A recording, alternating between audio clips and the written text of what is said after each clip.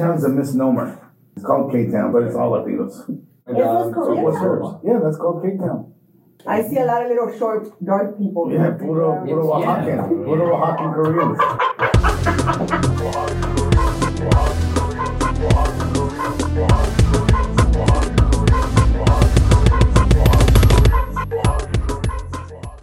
Hey there, friend. Oh, hello. How are you doing? I'm doing all right. I'm doing good. Yeah. Happy Friday. Happy Friday. It's really nice to be in this space. Very calming, very focusing. Yeah, this is a special space indeed. Tell me about this space because you're the one that procured this space for us, Jimmy. Well, this is the Octavia Lab at none other than Los Angeles Public Library's Central Branch. And I have been a big fan of the space ever since it launched. It may have launched maybe 1.5, let's say, years before the pandemic. Mm-hmm. And it is one of these really cool parts of the LA Public Library that I just enjoy sharing with the whole wide world to the best of my ability. And I thought for episode 3, or for our next podcast sesh, why don't we check out this hallmark of not just downtown LA, but LA altogether, and explore some of the resources there. And it hardly gets more resourceful for yours truly than a podcasting studio all to ourselves for FREE.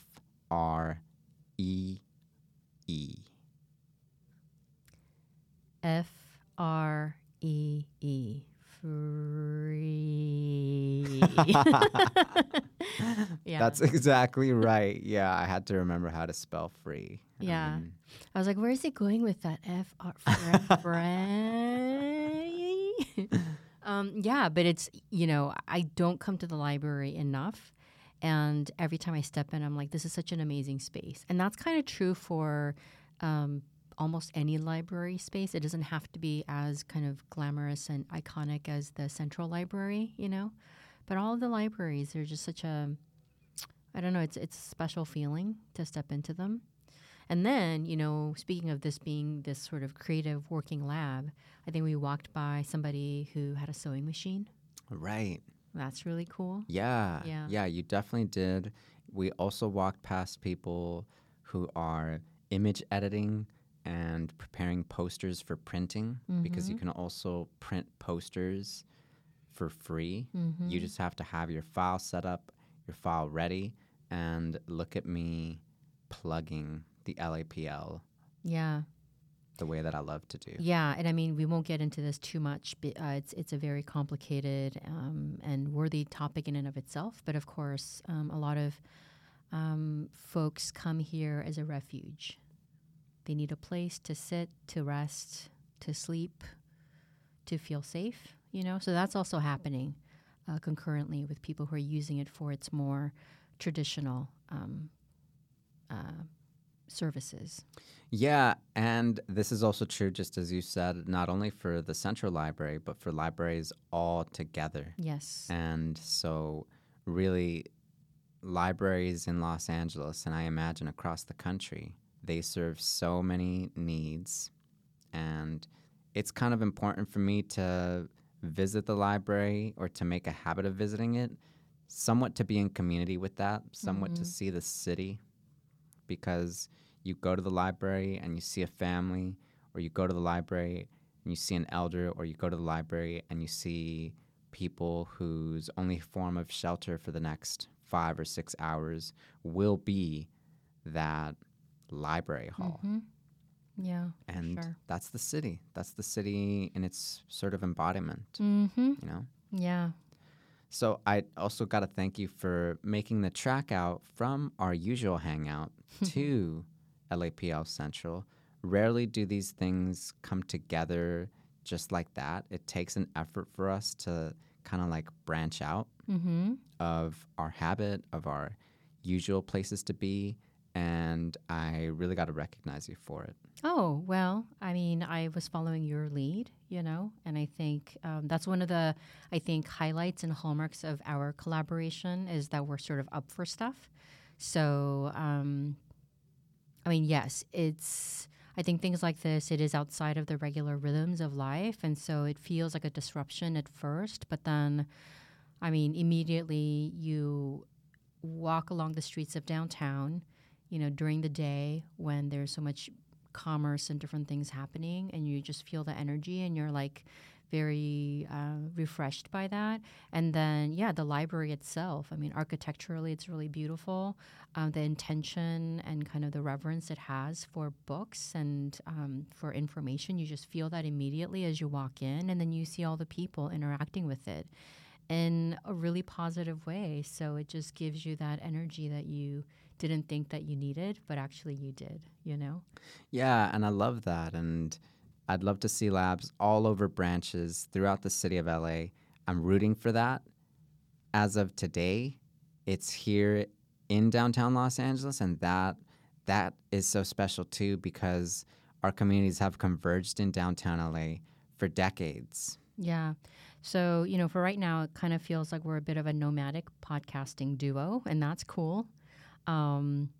So another thing that we have sort of established at this early juncture is treats.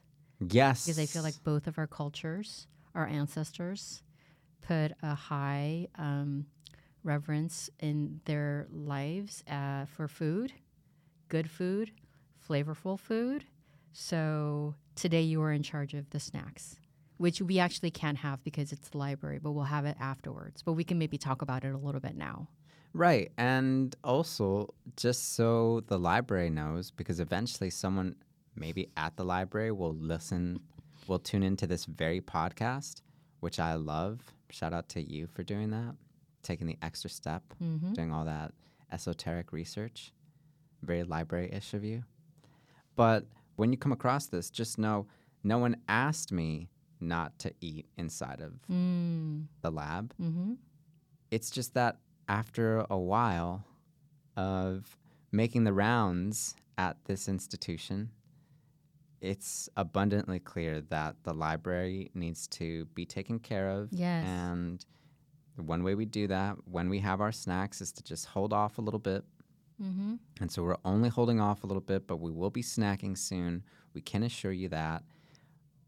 Even though we can't snack, though, I do have a little something in store for us, and that is a slight, let's say, quiz. Not a quiz per se, but it's so funny because I can see you getting ready. For my Friday pop quiz. Yeah, because you have your game face on, just very slightly, for those of you who can't see. Well, actually, this one isn't being recorded, but never mind. To be sure, Wait, it's not being recorded. It's not being video recorded. Okay. I was like, what are we doing here? Just testing things out. Just talking with you? What? Just having a good time. Okay. Mm-hmm. No, thank you for that correction. What we have here are two lovely pieces of what appears to be bread, should be bread. I did stop by 85 Degrees Bakery to pick these up before we met today. Which 85 Degrees did you go to? There's one right here on Hope Street in downtown Los Angeles. Okay. That's right. That's cool. Yeah, it is really sweet. I appreciate 85 Degrees. And I definitely look to be intentional with my selections. I mean, when you walk into 85 Degrees, you have a lot of options. But I went with these because I thought, yeah, Nuna and I can both share these. Oh, that's nice. Get into them a little bit.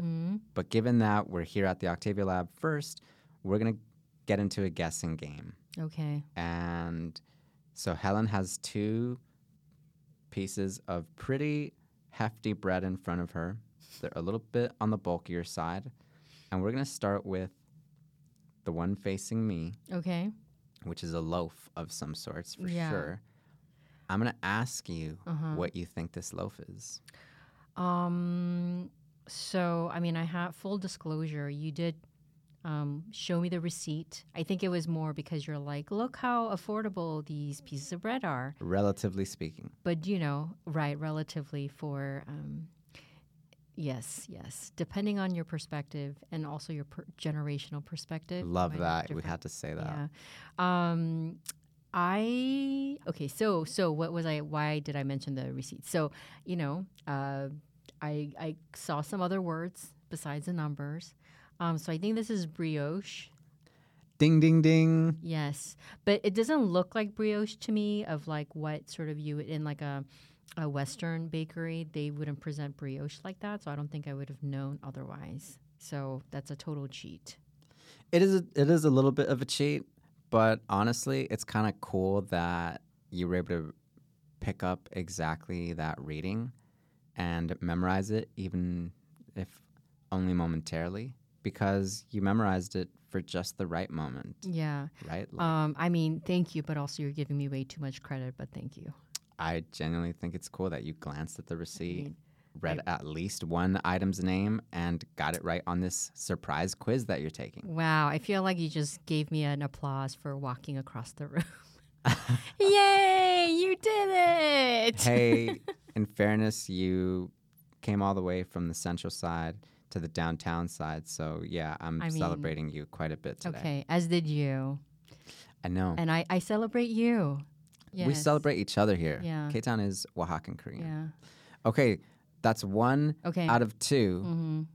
Kudos to you. Okay. We're let's hear the crackle of that. Don't be shy. Yeah, there we go. Yeah. Yep. Going into the... We'll be seeing you again soon, little brioche loaf. Okay, and then now we have one left. This is what the outside of it sounds like as it handles. And actually, you can pick it up all the way. You can maybe even look underneath. You know what? Okay, so again, I did see a word that I'm on the receipt that I'm associating with this. But with this, I have to say, even if I didn't see that word, knowing that it's from 85 degrees and seeing this color, this is definitely taro related. Yes. So this is marble taro. Okay. I don't know why it's called marble. Maybe that's because it's somewhat in the shape of a marble, but not entirely. I think it's probably marbled inside. So they did sort of so it's going to look all swirly inside if it's true to name. That's the extent of my bakery knowledge, but that's what I think. And I'm excited about this. Yeah, ditto. Yes. I realize now we may need some napkins for that swirly marble taro. Yeah, well, what we might do is go to the LAPL bathroom. Yeah. So we'll be getting into those, and we'll be leaving a little bit of a review because that's what we love to do, too. Okay. That's something I love to know that we do. So stay tuned. Okay. But I feel like maybe we're not here to just talk about bread. Not this time, no. Okay. I mean, but what I love is that we're meeting every 2 weeks for this podcast. Mm-hmm. So we're actually here a week removed from one of the wildest weather days in recent LA memory. And I, of course, am talking about none other than Hurricane Day.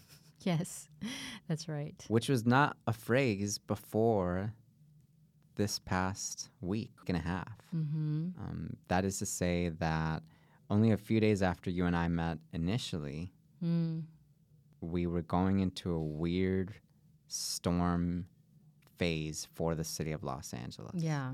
And especially, again, given what I've noted to you about my sort of penchant for news, and especially stuff that I see on the LA Times in particular, I was looking at all of these forecasts, and I was looking at the city of LA kind of prepping, and I was looking at the various people out there who were trying to make sure that folks knew where to go and how to prepare somewhat for unpredictable weather, because even after everything, we can sort of gather so much about what the forecast looks like, but we cannot guarantee too much. So I was looking at that and thinking, I hope the city is preparing to the best of its ability. That's for sure. I don't know, but we'll see how it goes, as with everything.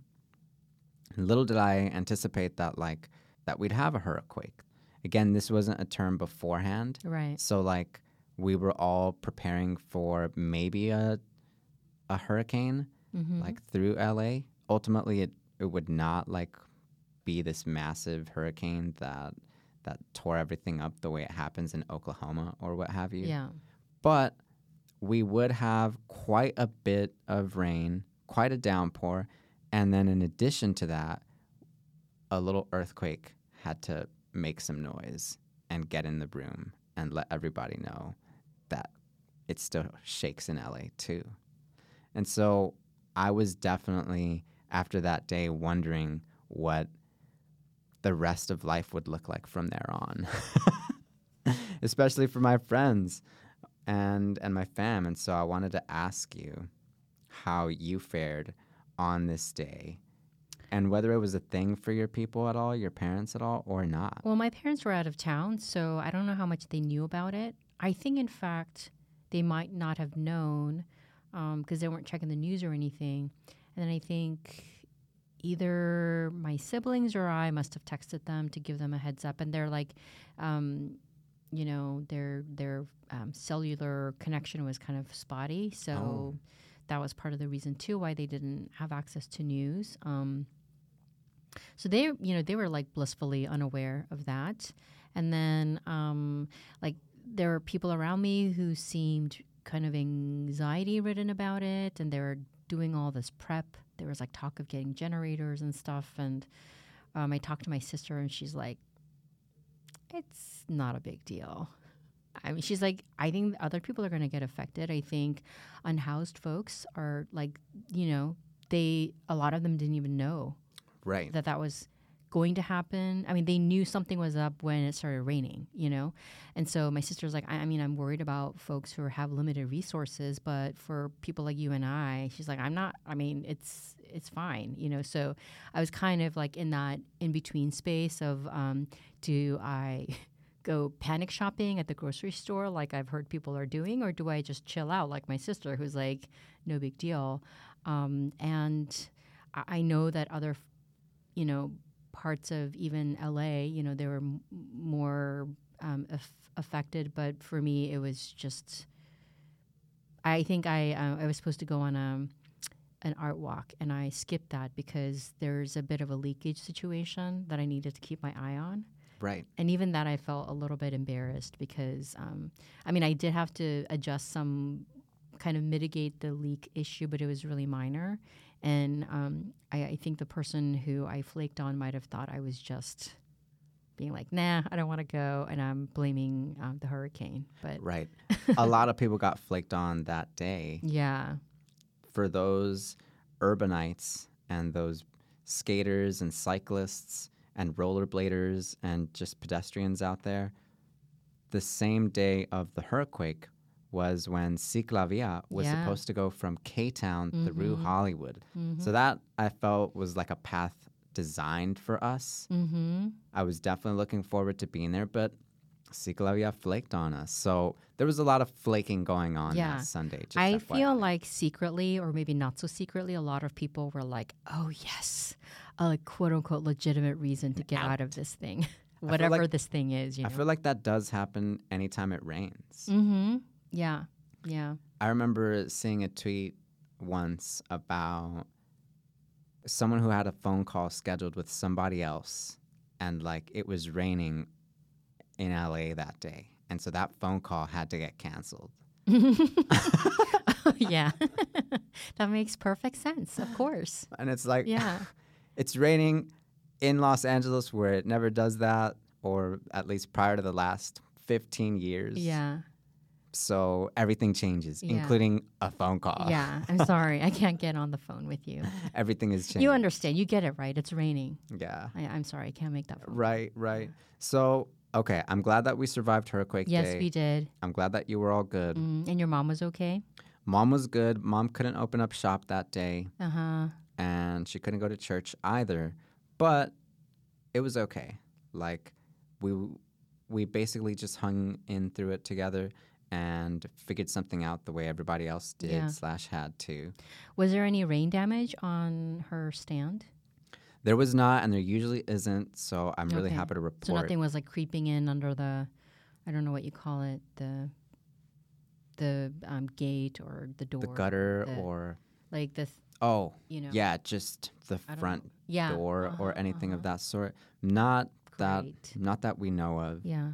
I got to shout out the little wood that makes up my mom's newsstand, which has been at or near the Vermont Santa Monica intersection for probably 21 years now. Yeah. Somehow it's hung in there very sturdily, just like mom. She has like gotten stronger with time, if anything, and I would imagine that the same is essentially true of her stand. And so shout out to mom, kind of like letting go of opening up shop that day, because you know how it is with our parents who are not necessarily work obsessed, but who I think are like just work driven and who are like accustomed to work each day somehow. And so for me to see her finally taking a step back and saying, fine, I'll sit this one out and do something else for a minute, I really appreciate that. I really want to see more of that. Yeah, of course. And for this talk, I kind of want us to get into the lives of our parents for a little bit, just because, as you and I were saying before we got on, they laid the foundations, and certainly we can acknowledge that. And I think what's also true is getting into the particulars is something that we're able to do as two people who happen to have these intimate ties to a place and to the people of that place, that is K-Town. And so I want to talk a little bit about what our parents did when they landed in Central LA, and like also what they did, even if somewhat inadvertently, when they decided to remain in LA and on this side of town, despite funny weather days, despite an earthquake or two, despite cataclysmic change in one form or another. And yeah, I think that'd be fun. Yeah, I'm up for that. I mean, yeah, I'm curious to hear you talk a little bit more about your mom. You know, she had that newsstand for, you said 21 years? 21 years now. 21 years now. Yeah, I mean, I want to know what that's like for her, what it's like for you as her son to observe, you know, the work ethic, I mean, yeah, I think our parents come from very different places, but they migrated to this place, you know, that's familiar to us all. Yeah, and they have initiated and hung on to their entrepreneurial spirit. And for mom to do that for 21 years now tells you all about tenacity in this town. Yeah. And how these legacy businesses have persisted. And it also says quite a bit about the LA that we want to preserve and hang on to as much as we can, because when we look at these family shops, whether they're furniture stores or grocery stores or a newsstand, like in the case of my mom, these are shops that people have had to take care of for a myriad of days and nights, and they're shops that our family has really found sustenance with, that our family has really found a way to continue trucking on through this town. And for that to be a shared experience across so many different cultures living in LA, that to me is what keeps the work I do and the stories I'm looking for grounded and steeped in this idea that is the way that working class people continue fighting despite the city sometimes. Yeah. Yeah, and I think there's so many components to that, how somebody persists through that, how they create a legacy or don't. You know, yeah, just I think there's generational I mean, we talk so much about generational trauma. That is definitely a part of it, but there's generational like traditions and just different kinds of legacy, you know, that is passed down that, you know, a person who's migrated to a place like LA from a different place holds on to or practices sometimes, you know.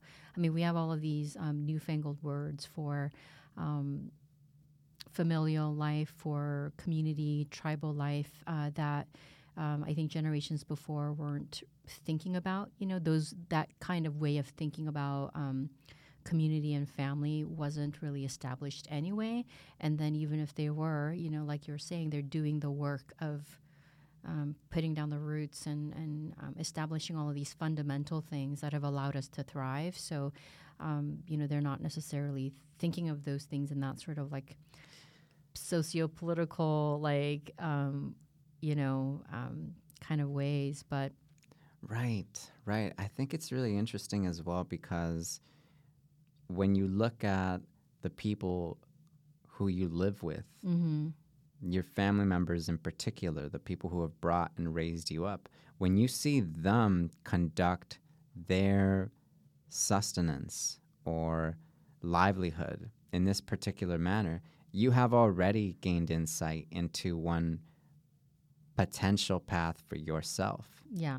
So that is to say, in seeing your family or an elder in your family take on an entrepreneurial path, you have 5% more than someone who's never witnessed something like that. Yeah, I would say it's more than 5%. Right. And I think that I think it's a bigger percentage, but also, you know, I think a lot of it is so beyond quantification because it sort of seeps into your marrow in ways that you don't understand. You know, I think I'm like 15 years older than you, and not that age really matters because everyone sort of progresses in different ways. But like, I just define that to say, you know, in 15 more years of just living and thinking about things, I'm just now kind of coming into certain realizations. Like I would say, beginning to come to certain realizations about what it means to be my mother and my father's daughter. The specific people, just as they are, you kind of take away all of the external identifiers of who they are in this context, you know, just as like the core of their personalities and genetic makeup, right? So thinking about that legacy, but also what it means to have absorbed how they work through their own, like that fissure coming here from this other place, that tear.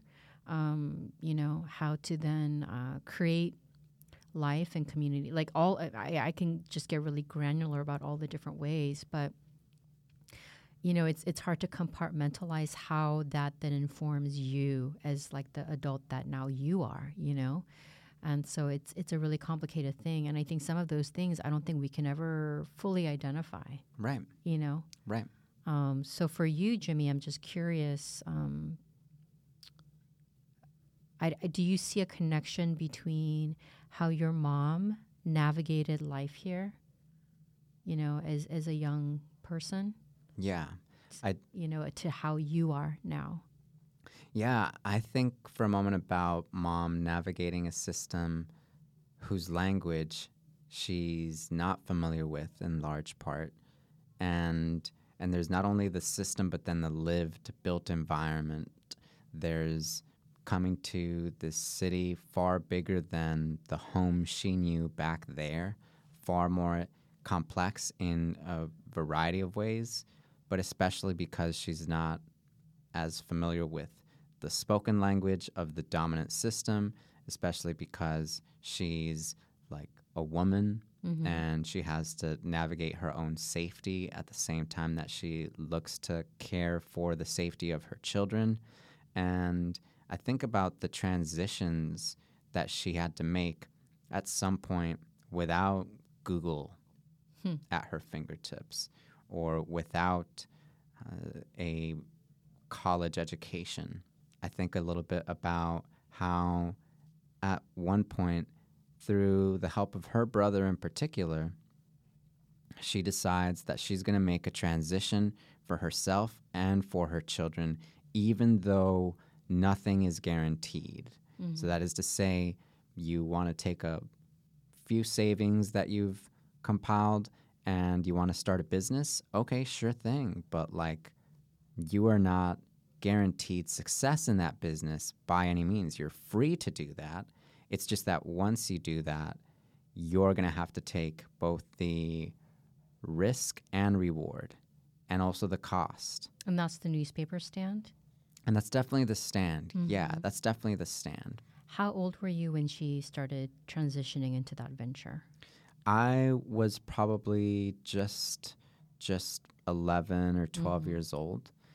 Did she, I don't know, verbalize to you like what that felt like for her, what it entailed to make that big investment, take that risk?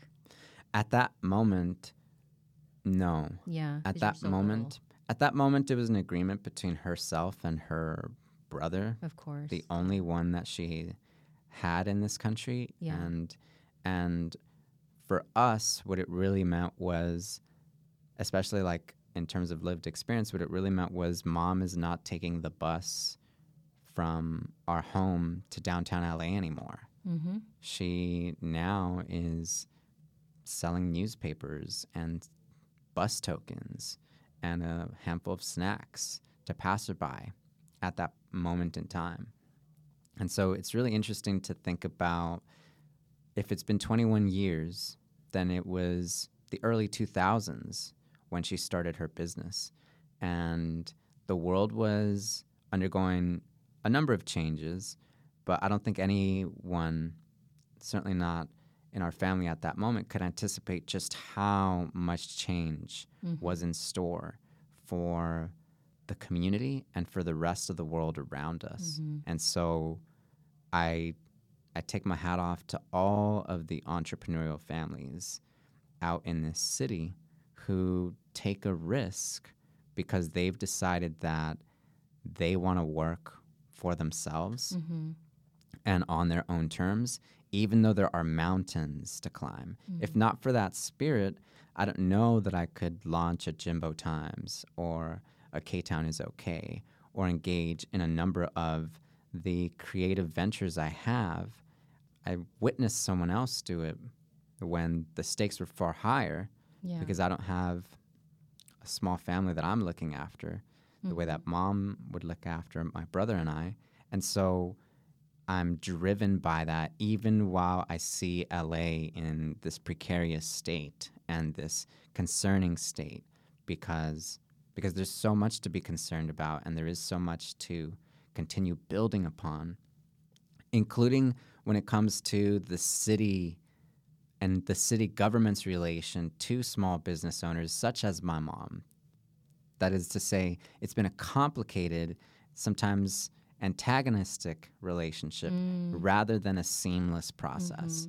And for fruit vendors and other small business owners out there, I can only imagine how much more complicated that relation has been and how complicated it remains.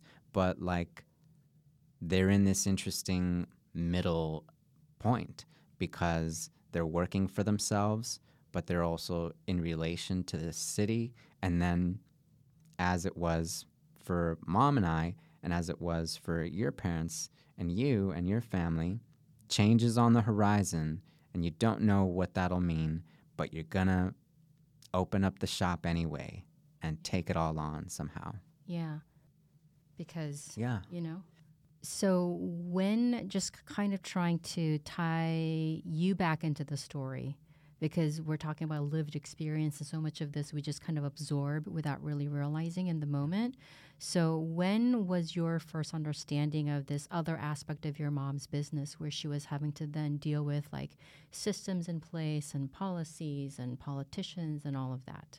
For sure, like my first interaction with Mom's Stand was when, for one reason or another, she or I decided that I didn't want to be home. And so if I didn't want to be home, but I had to be supervised, then the only place where that could work out was at her stand.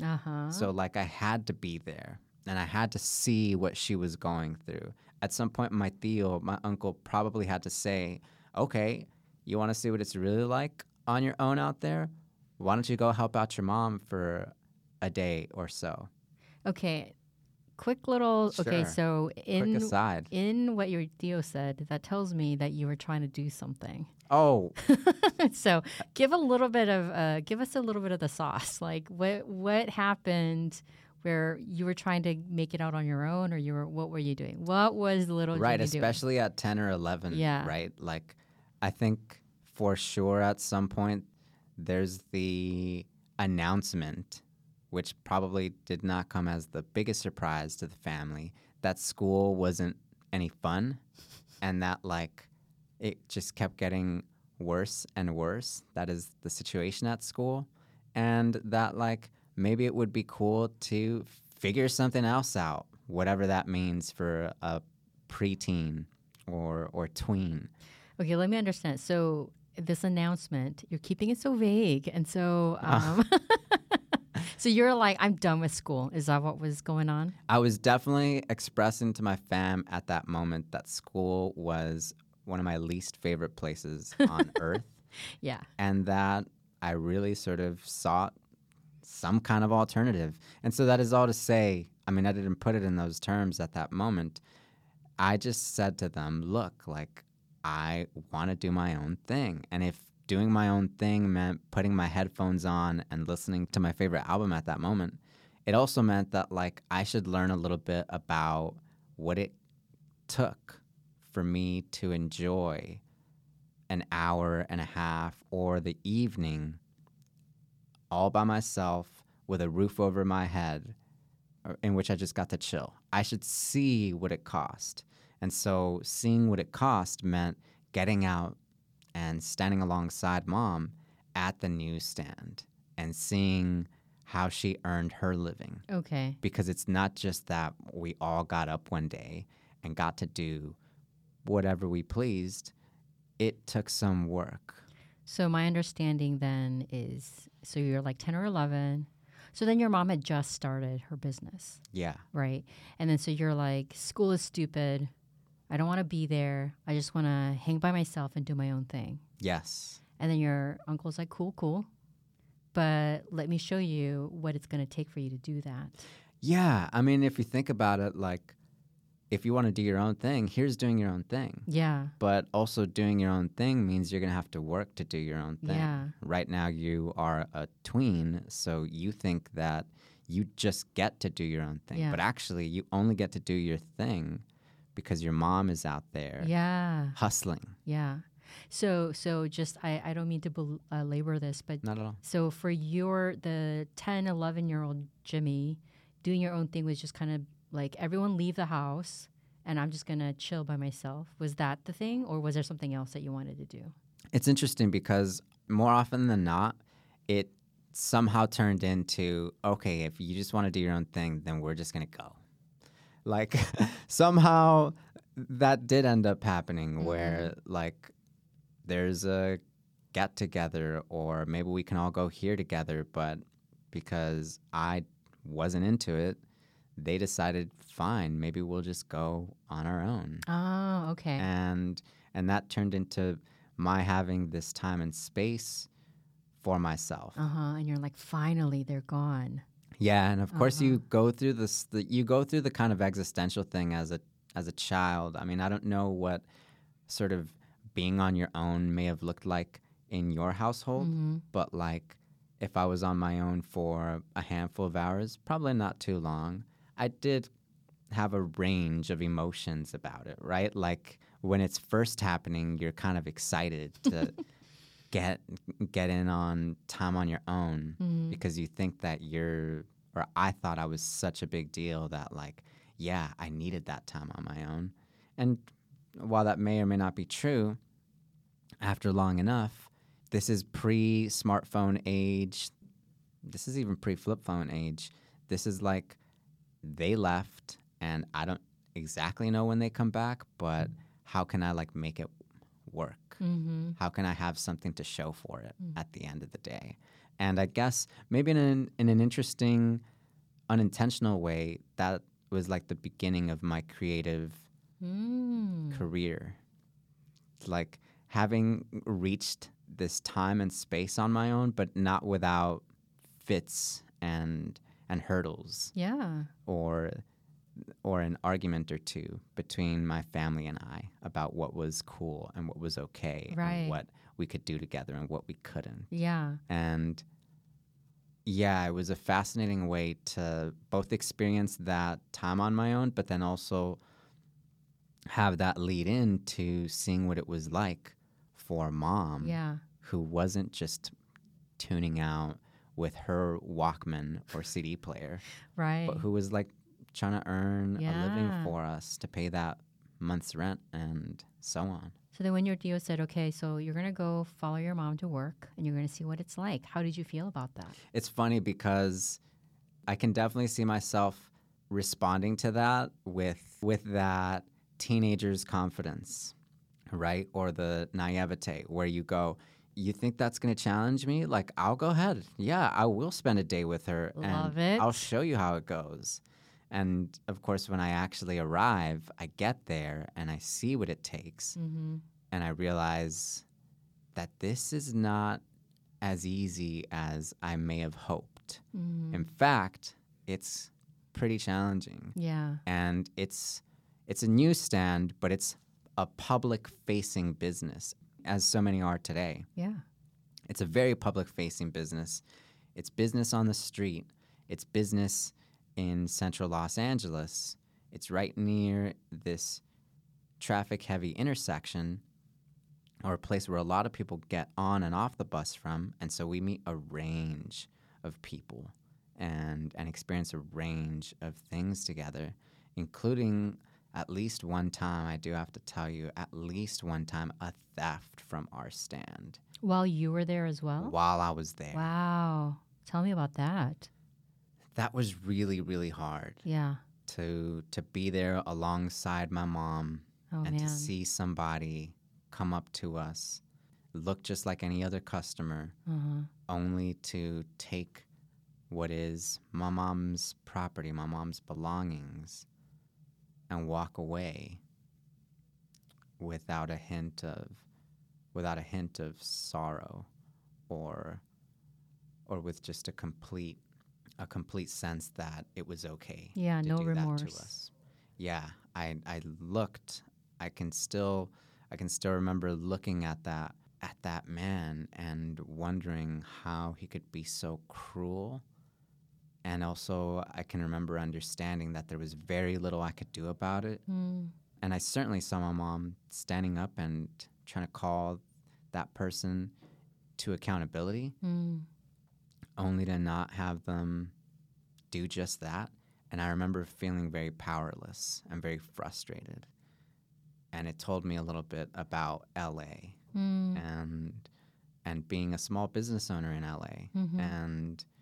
and just having to take the loss and move on, because that's as much as we can do at this moment. Yeah. And I didn't know that it would remain with me, that memory would remain with me for so long, but it continues to be there with me. And I will say that, like, as the years went on and as I got a little older, my response would also evolve to unpredictable events like that. Mhm. My response would evolve, and I would eventually, in the ways that I could, stand up for my mom. Yeah. And that was something I just knew I had to do. Yeah. So it's another moment in which I don't know how many children, to some extent, get to go to work with their parents and then maybe even, say, learn how to speak truth to power on their Yeah. behalf. I don't know how many get to do that, but I got to do that at some point, and I think that eventually became something I'd learned how to do consistently. And it was kind of in part informed by that moment, that pivotal moment. Yeah, knowing that, like, it was ours to take. Yeah. And it was ours to sort of either fight for or not. It as in autonomy or The whole your- experience, yeah, like in that moment, we didn't think to call anyone else. We knew that, like, if something was gonna if there was something to do about this, we had to do something about it. And it was just that way. And so I think about that now, because that was almost 20 years ago. That was in the early days of her stand too. It was really early. That hasn't happened again. That has gotten much better as time has passed, but a lot of things have changed and progressed since that moment. And so I think now I take an experience like that and I wonder a little bit about how it's a shared experience across LA for small business owners and for the families of those small business owners, for the young people who are there too, witnessing how the city is changing and moving in this direction that we have to call attention to. And how your parental figure fits into that larger picture. How we all do. And sometimes it's in very unsettling ways. Oh, yeah. Yeah. Oh, yeah. Hey, K-Town is OK listeners. Thank you so much for tuning into this episode. And do excuse us for the slightly abrupt ending, but at this point in our recording, we were just about reaching the end of our reservation at the Octavia Lab. And out of respect for that, we just slightly closed this conversation a little sooner than we anticipated to. But do stay tuned, because we will be following up on several of the points here. And in our next episode, we'll be hearing more about Helen and her parents' side of K-Town, as well as about Los Angeles as a whole. And if you want a special heads up about that, be certain that you sign up for the newsletter, which is linked in the show notes, and pass this episode along to a friend if and when time permits, because we would greatly appreciate that. Okay, with this said, we will talk again soon. Thanks, everyone. 감사합니다. Gracias, and ciao. K-Town's a misnomer. It's called K-Town, but it's all Latinos. What's hers? Yeah, that's called K-Town. I see a lot of little short, dark people. Yeah, puro Oaxacan. Puro Oaxacan Koreans.